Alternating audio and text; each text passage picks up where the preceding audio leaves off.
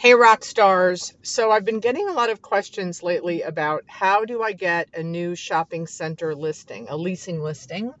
So here are my tips to do that. So first of all, you need to pick the submarket that you want to get a new leasing listing in. So let's just use my favorite submarket of all, Davie, Florida, where I own 3 shopping centers.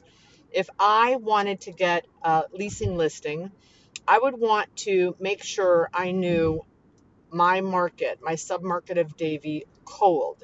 I would want to know that there are 23 shopping centers. I would want to know uh, who owns every shopping center, who's their leasing agent, how long they've been the leasing agent, how many, very important, how many leases has that leasing agent done for that landlord in the last 3, 6, 9, and 12 months.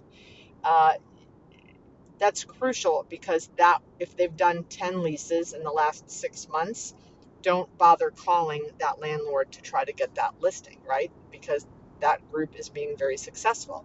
You're looking for a group that maybe is not local, doesn't have their pulse on the market, and isn't being successful with their leasing. So really, really understanding who owns what and who leases for whom. That's one. Two, you need to know everything else about the market. You need to know if the hospital's expanding or contracting, if American Express is bringing in, moving their corporate headquarters into your market or out of your market, so that you, A, understand the market better, but B, can communicate that to your potential or potential prospect or client so that you can feed them information instead of sending them emails checking in or following up. It's better when you send them an email saying, hey, did you hear? Right? So being the expert on the market and continually feeding the property owner with information that could be important to them as a property owner. And then being persistent and following up and being top of mind. And again, that's not just sending them emails saying following up or checking in, it's providing something of value. Hey, I just updated the market study, thought you'd find it interesting.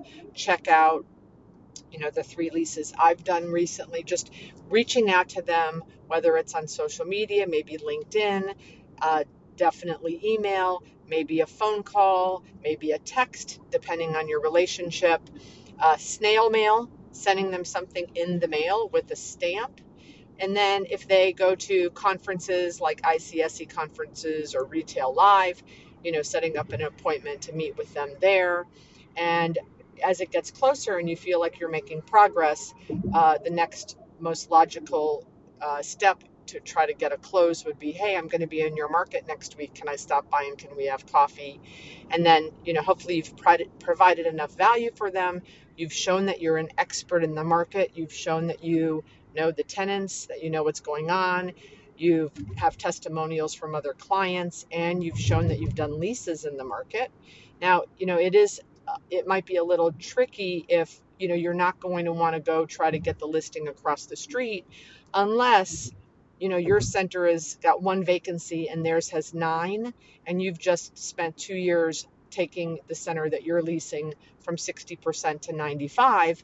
Absolutely, you should pitch the guy across the street that has 9 vacancies, because if he's smart, he's been watching what you're doing.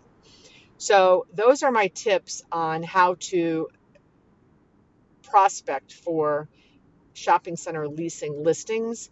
It's not easy. It takes a lot of work, and it's not just picking up the phone call once, just like canvassing isn't, right? If you don't reach back out to the retailer multiple times, or cold call the nationals or the tenant rep brokers, you're not going to get the deal.